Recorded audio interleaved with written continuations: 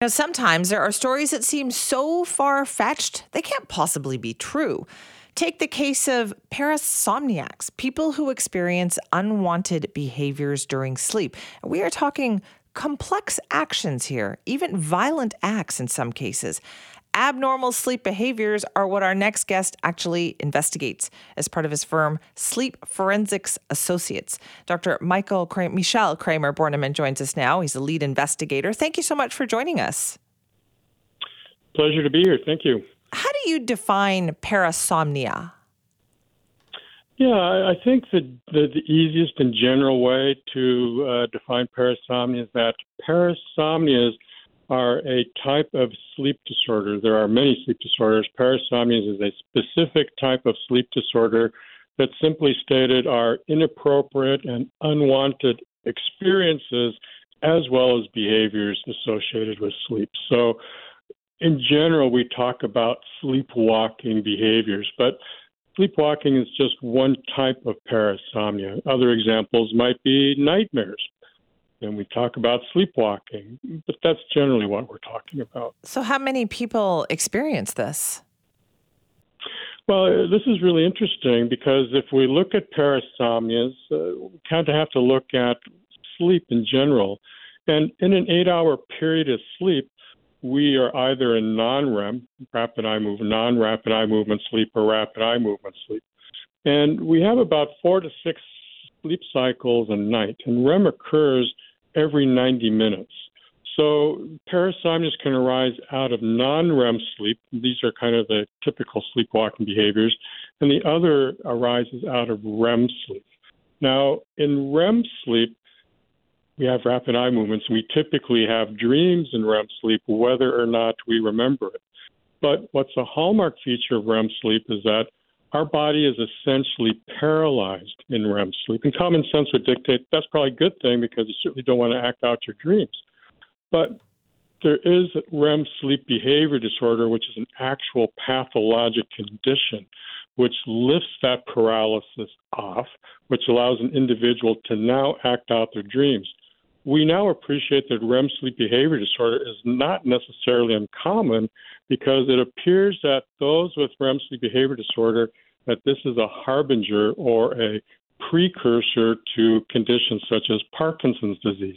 This just may show itself first as that. So this is typically affects men, predominantly women as well, at age 55 and beyond, and it typically predates the formal diagnosis of, say, Parkinson's disease and other such disorders. So if we think about the prevalence of Parkinson's disease, not necessarily uncommon. Now, what we see from a forensic perspective are non-REM parasomnias. These are not associated with dreams and typically arise out of slow-wave sleep. I don't really see this as a pathologic condition. Rather, it is part of the normal human condition for which we are all vulnerable. So we look at populations of sleepwalking as a type of non-REM parasomnia. If we look at non-REM parasomnia such as sleepwalking, very common in children. I think everyone would agree with that.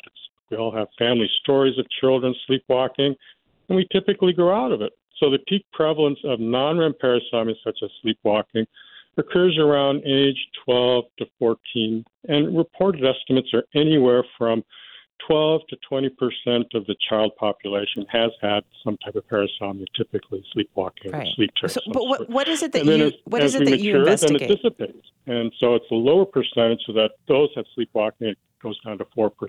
So, not necessarily uncommon.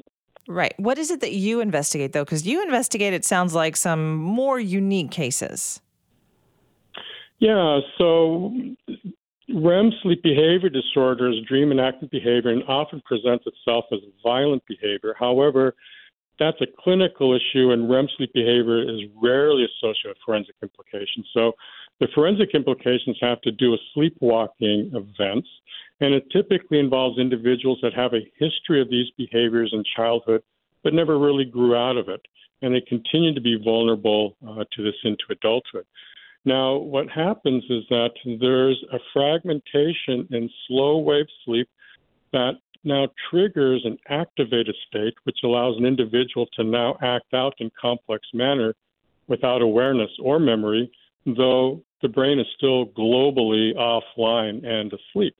And sleepwalking is an example, but the behaviors that are associated with this are typically primitive behaviors, such as defensive posturing, predatory behaviors, sexualized behaviors, or they can be overlearned behaviors, such as things that we can do out of muscle memory without thinking, things we can essentially do with our eyes closed, kind of like driving. I mean, you can drive a car. Probably it's so automatic for you. So then now we're talking about behaviors that have modulated beyond conventional sleepwalking and now take on a more complex, more primal, perhaps a violent nature to it. Interesting. Okay, so do people actually claim that they commit crimes while they're sleeping? So I have been involved in many criminal cases over the years. Yes, the defense attorney may consider that as a possible explanation. These are typically very bizarre behaviors that are uncharacteristic for the individual. They have no memory for it, and they clearly had done it, but how can you account for that? And so I'm typically very skeptical in these cases, but yet there are cases that are very legitimate. I've worked for both the prosecution and defense, but yes, it can be an effective defense if this is indeed the condition that accounts for the criminal allegation. How do you figure that out? How do you figure out that, okay, no, this person really is impacted by this? They're not making this up.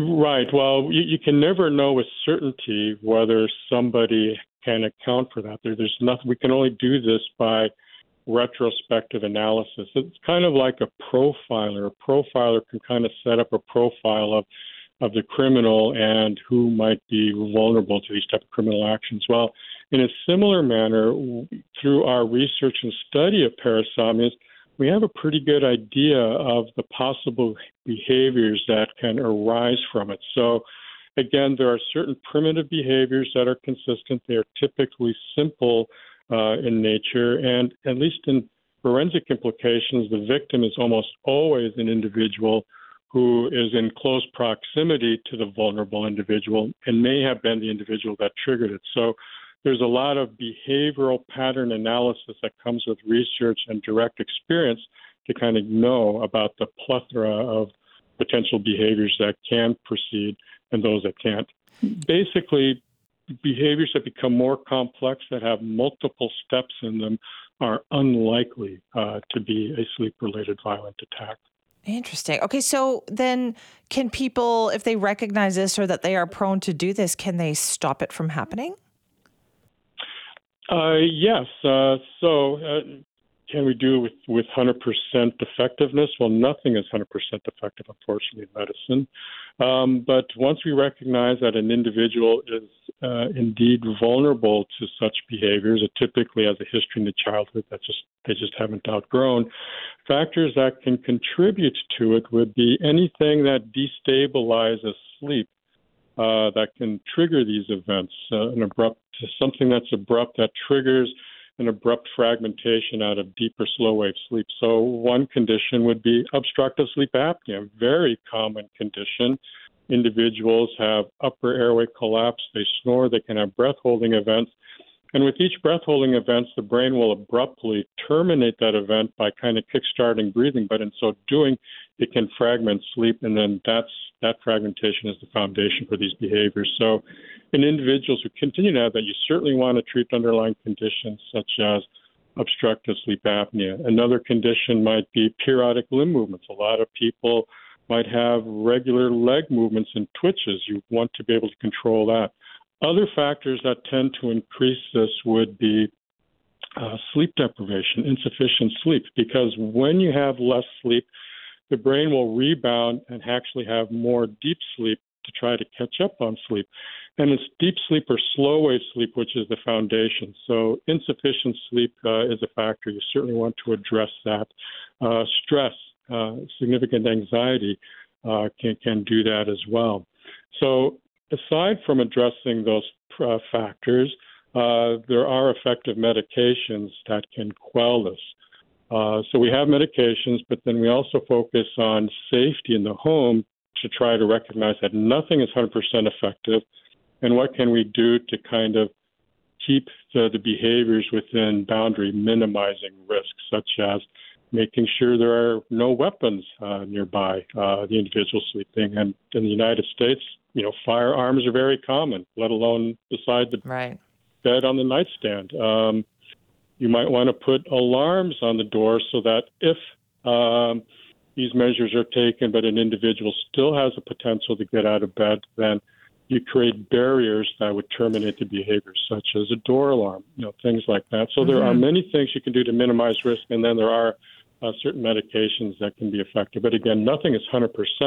So then you also focus on trying to ensure the safety within the environment. Oh, that is wild. Listen, thank you so much for talking to us about it this morning. Thank you. Thank you